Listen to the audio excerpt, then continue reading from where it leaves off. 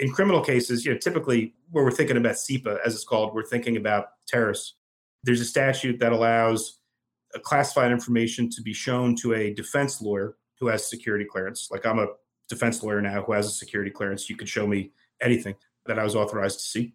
And an agreement would be reached in coordination with the judge and the government about what could be told to the jury. In the criminal context, it has to be enough information so that the jury can understand what's going on and weigh the relevance of it and so forth in making their fact-finding determination. In a civil action, sometimes the government will come in and plead what's called the state secrets privilege, which shuts down civil litigation as a practical matter in most cases, whereas in the criminal ones goes forward. Welcome to the Hughes Hubbard Anti-Corruption and Internal Investigation Practice Group's podcast, All Things Investigations. The Hughes Hubbard Anti-Corruption and Internal Investigation Practices Group represents many of the premier companies around the world, providing advice on issues spanning the full anti-corruption and compliance spectrum. In this podcast, host Tom Fox and members of the Hughes Hubbard Anti-Corruption and Internal Practice Group will highlight some of the key legal issues involved in white-collar and other investigations, both domestically and internationally. We will tackle topical issues involved in investigations, as well as explore how companies can prevent and detect issues that arise in conducting investigations on a worldwide basis. Hello, everyone. This is Tom Fox, back for another episode. Today, I'm thrilled to have with me Kevin Carroll. Kevin is a partner at Hughes Hubbard, and we're going to take kind of a deep dive and maybe even geek out on some of the aspects around the search at Mar-a-Lago and the removal of documents from that facility. So, Kevin, first of all, thank you so much for taking the time to visit with me on this incredibly timely topic. No, thanks, Tom. It's always a pleasure. So, could you tell us a little bit about your professional background? Sure. So I've got kind of an unusual background for a big firm lawyer. I was in the Army before I went to law school. I joined Hughes Hubbard right before 9/11, was called back to the Army, and was subsequently asked to join CIA. And I spent 6 years as a case officer, a human intelligence operations officer for the agency, before cycling back to the law, first working on Capitol Hill, spending some time in private practice and in-house, then getting pulled to work into the administration by John Kelly, and now happily back in private practice for a while with Hughes Hubbard and Reed. A couple of things that in my background that are relevant to this.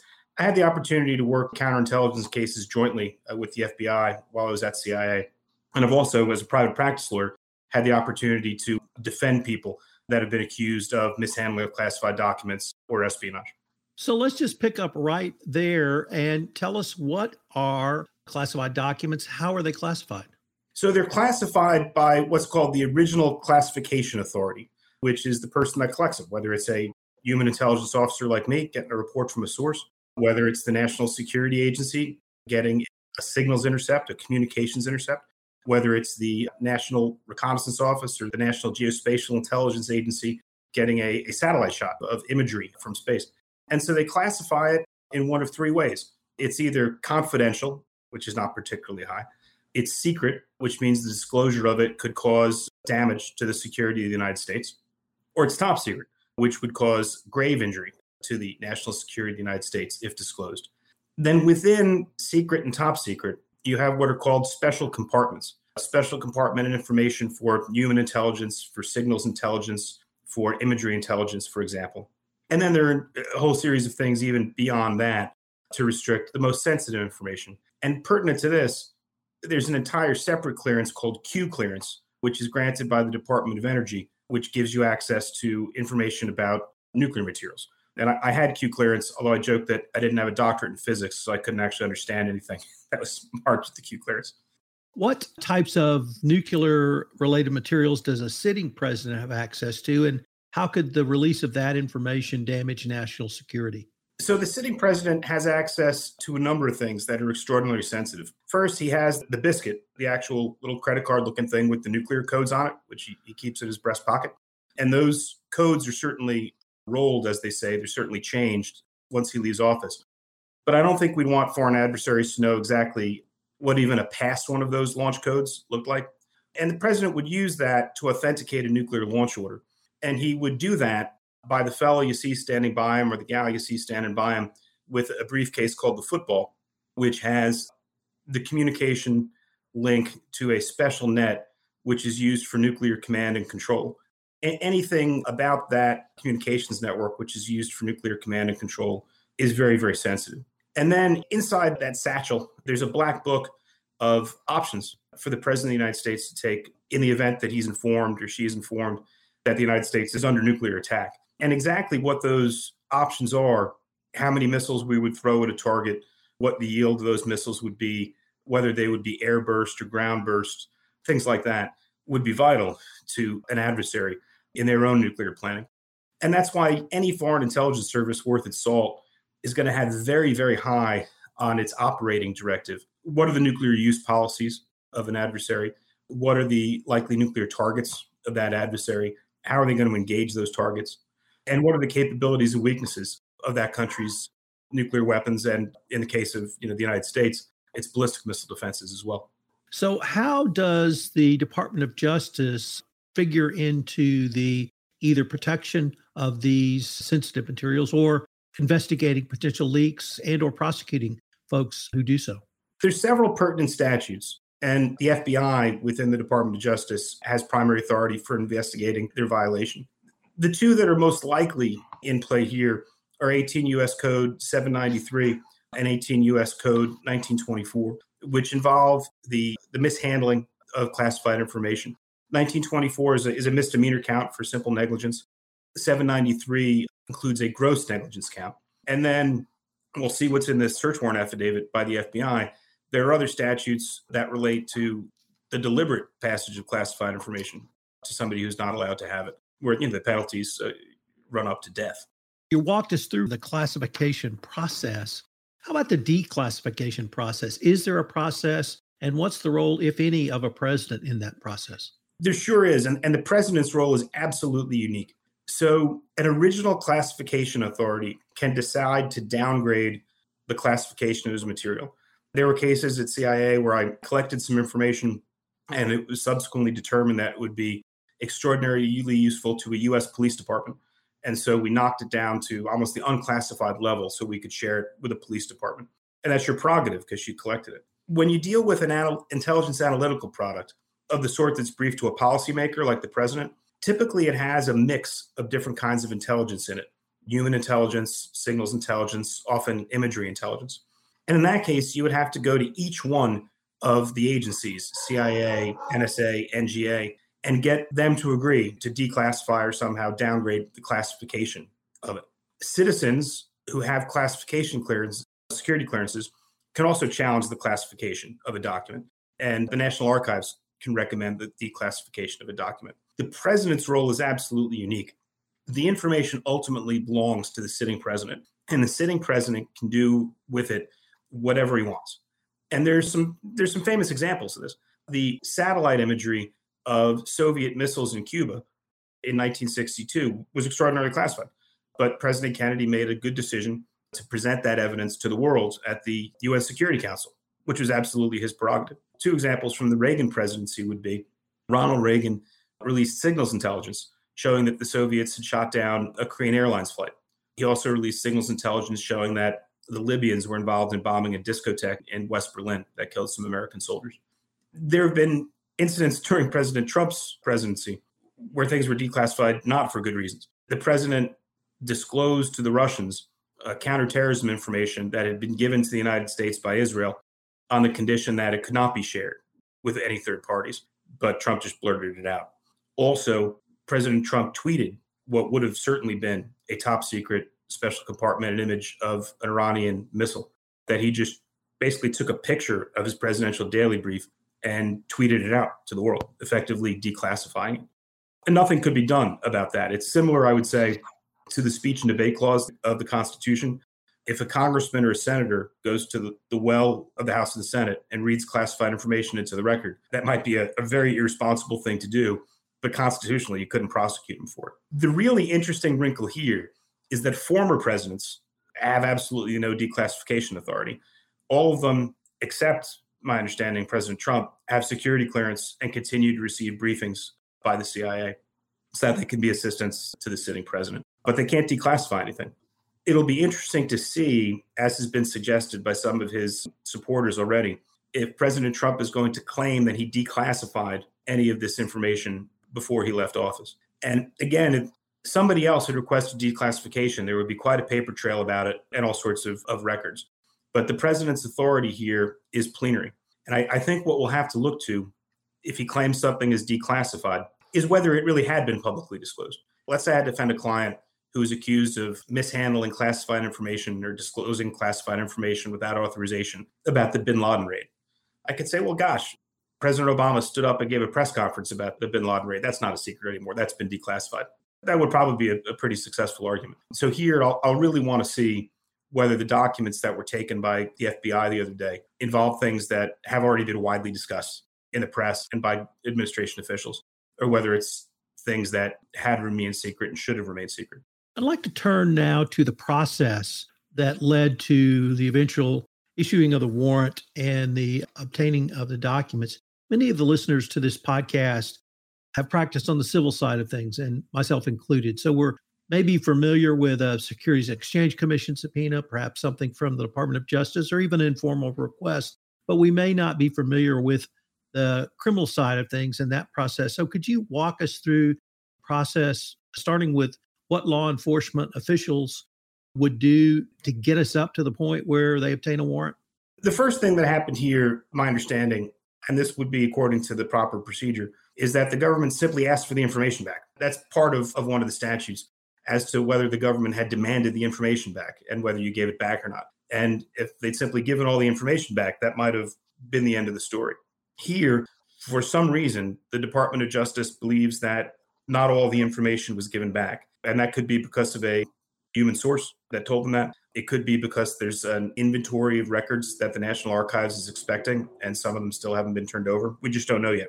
The next thing that happened is that a subpoena was sent to the lawyer for the president to turn the documents over, which is the polite thing to do, right, in a white-collar case.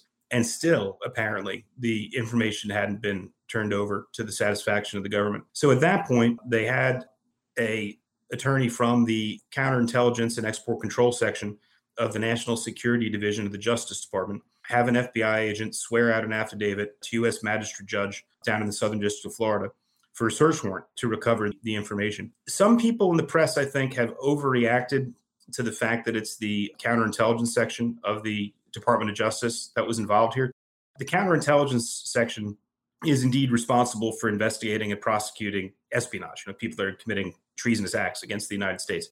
But it's also responsible for investigating the mishandling of classified information, which doesn't necessarily need to involve a nexus to a foreign power. So we don't know what we don't know yet. But the fact that CES, as it's called, was involved in this doesn't necessarily mean that there's a nexus to a foreign adversary. You mentioned another player or another party that we haven't talked about yet, and that's the National Archives. And I think before this process or before the Biden presidency, most people thought of the National Archives as either a character in a movie or a librarians. So could you tell us a little bit about, well, first of all, what is the National Archives, who staffs it, and what their role is in this process? Those are good movies. My kids like them very much. So the National Archives is part of the executive branch, and they are a repository for all government records which are required to be retained. And of course, they have a fantastic historical collection of things like copies of the Declaration and the Independence and Magna Carta. And I would encourage anyone, if they're in Washington, to go see an absolutely fascinating tour of the National Archives.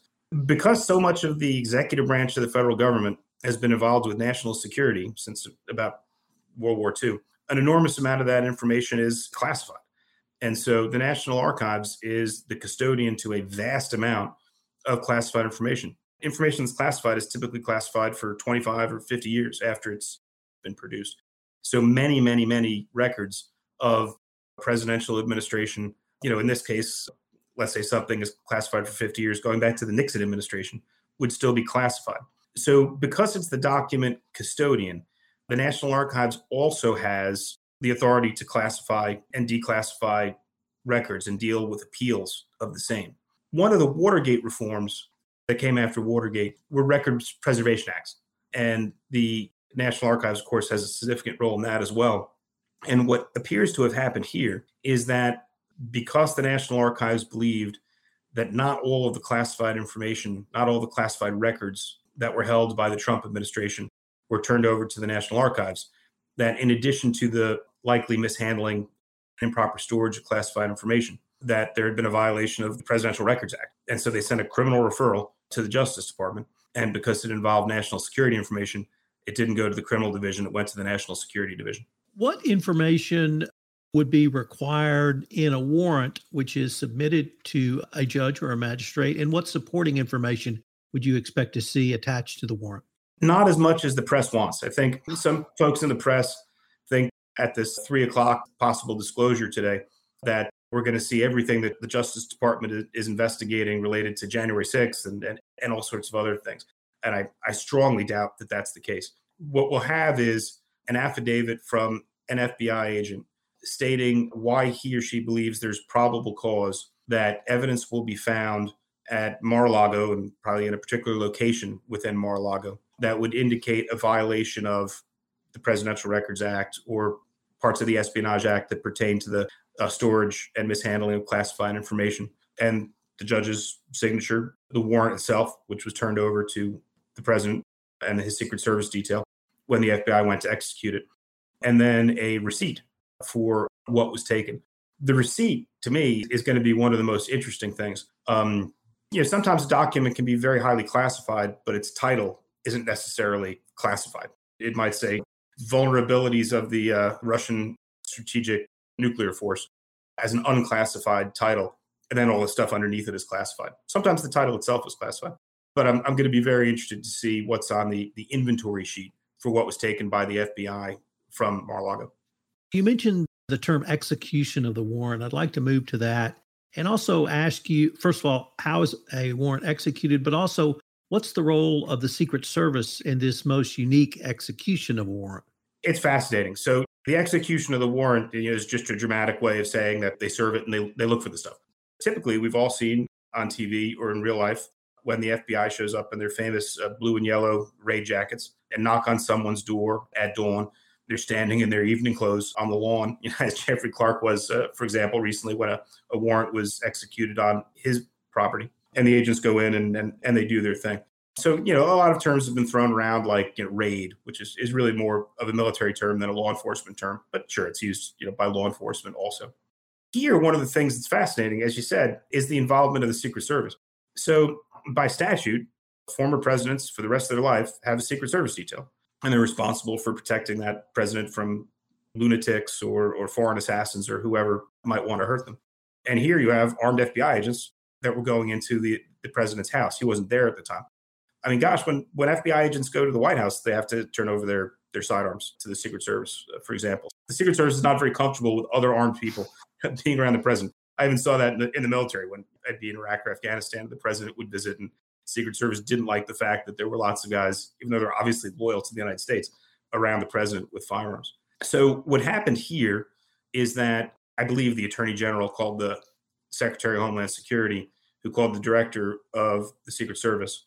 The director of the Secret Service called down to the head of former President Trump's detail and said, be aware the FBI is going to be showing up to serve a warrant at Mar-a-Lago. As a courtesy, the FBI didn't wear their raid jackets. They didn't boom the door, as the cops say, knocking it down and going in or anything else like that. So they tried to make this process as easy for the former president as possible. The president decided for his own reasons, whether his legal defense or his political interests, to disclose it. But it's going to be a very delicate thing going forward, I think, if there are any criminal charges brought against the president, how the FBI deals with the Secret Service. Because the president, if he's indicted, the former president will have to make an initial appearance in court. And it's possible that a federal judge could decide that he's a flight risk and remand him to the custody of, the DC jail or something like that. The Secret Service still has a statutory authority to protect the president.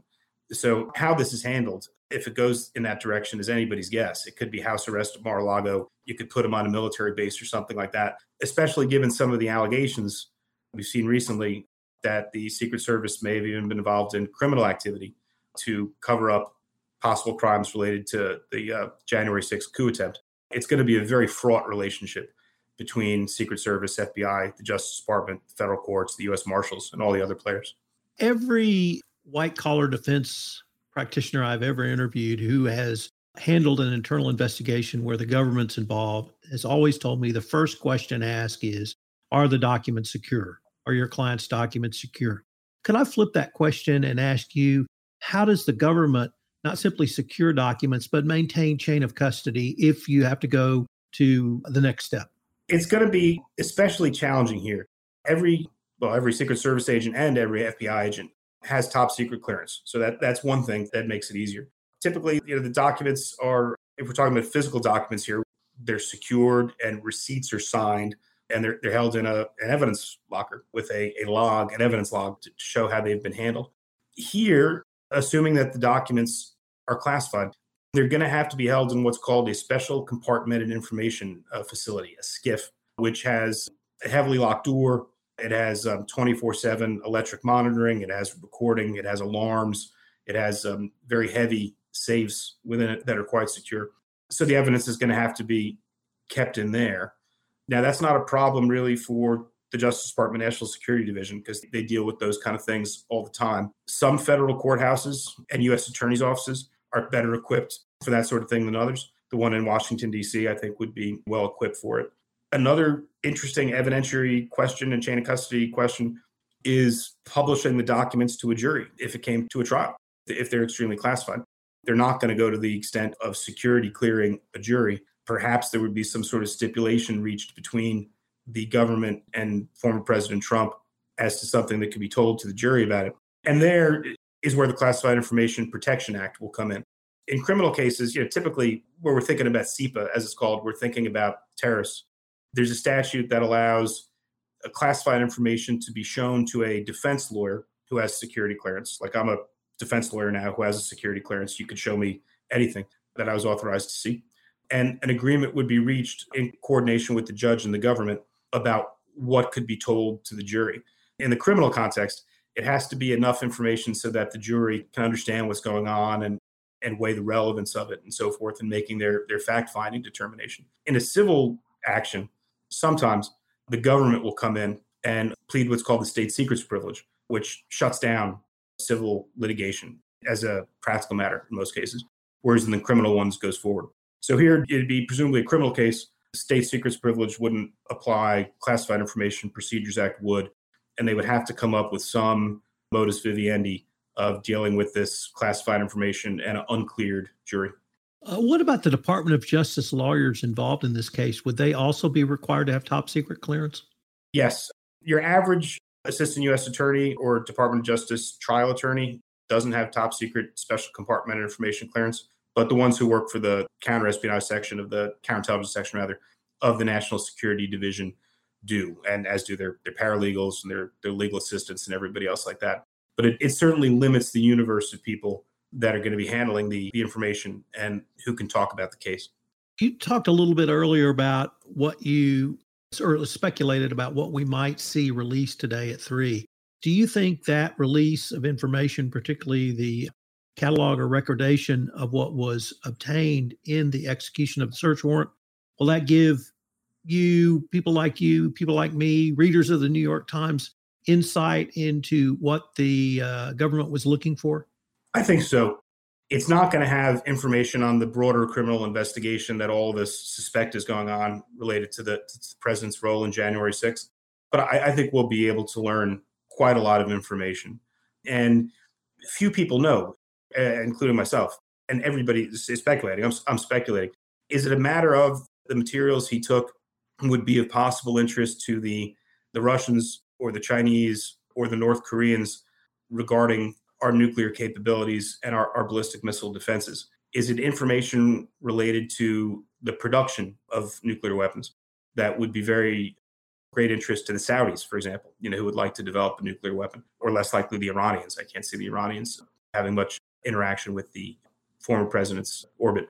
But, the former president is quite involved with the Saudis and his son-in-law, and has received massive funding for his distressed real properties from the Saudis. So is there information that would be helpful to the Saudis in developing a nuclear program in there? That's one of the things that I would be very interested in seeing, sort of the cui bono, the who profits from these documents if they're misplaced. We don't know. Perhaps it will just be sentimental reminders of the raid that killed the head of ISIS or the raid that killed the head of the Iranian Revolutionary Guard Corps, and they're making a mountain out of a molehill. It wouldn't be the first time the government has demonstrated a lack of judgment and perspective in these matters, but we'll know more soon. Let me pick up on a point you just mentioned. You named North Korea, Russia, China, if not enemies of the United States, perhaps adversaries might be an appropriate term, but there's top secret classifications and rules really apply to any country outside the United States, almost friend or foe. You mentioned Saudi Arabia, but there could perhaps be other countries who want classified information that is beyond just the limited group we've talked about. Is that correct? Absolutely. Pretty much everybody spies on everybody. There's a gentleman's agreement between the United States and the British Commonwealth countries called the Five Eyes, the British, the Canadians, the Australians, and the New Zealanders, that we're not going to bother wasting our resources spying on one another when our interests are almost completely aligned. But the Israelis spend a lot of time spying on the United States. The French spend a fair amount of time spying on American industry. Countries such as South Korea and Taiwan, who are our allies, but want to check and see whether we're sincere in our agreements, public or private, to defend them, spend a fair amount of time spying on us. Pretty much everybody spies on everybody. Even if there were highly sensitive classified documents all the way up to nuclear codes that were removed, what could possibly lead to a pretrial detention if the danger, the immediate danger, or the clear and present danger is removed by simply removing the physical documents? It could be a matter of what's in the president's head, although that would surprise me. The pretrial detention question is going to be interesting because if we take the fact that this is a very well-known personality out of it, if I was an assistant U.S. attorney and I said to the magistrate judge that this is a person of considerable wealth with access to an aircraft, with properties overseas, who has in the recent past called for violent mobs to attack people that are opposed to him, all of that would militate in favor of somebody being remanded for pretrial detention. On the other hand here, a defense lawyer would say, this is an old man. He doesn't have any criminal record. He's presumably not charged with any violent crimes. And the Secret Service can make sure that any conditions of bail are adhered to. So I think it's more likely that you would see house arrest at Mar-a-Lago than the president going to a federal correctional facility while awaiting trial. But there's not a zero possibility. Depending on what they find, if it looks like there were records that had been improperly disclosed or were going to be improperly disclosed to a foreign adversary, then the fact that he has the ability to flee, I think, might weigh heavily. Kevin, unfortunately, we are near the end of our time for this episode, but I was wondering if our listeners wanted any more information on the topics we've touched on, Hughes Hubbard or yourself, what would be the best place for them to go? As you know, I'm happy to talk about this stuff anytime. It's very interesting to me. So please reach out to me at Hughes Hubbard and Reed on our website, or reach out to me on LinkedIn, Kevin Carroll. I can talk about this stuff till I'm blue in the face, till I bore you. Kevin, I wanted to thank you. I've really enjoyed myself today, and I look forward to continuing this conversation. Till next time, Tom. Thank you.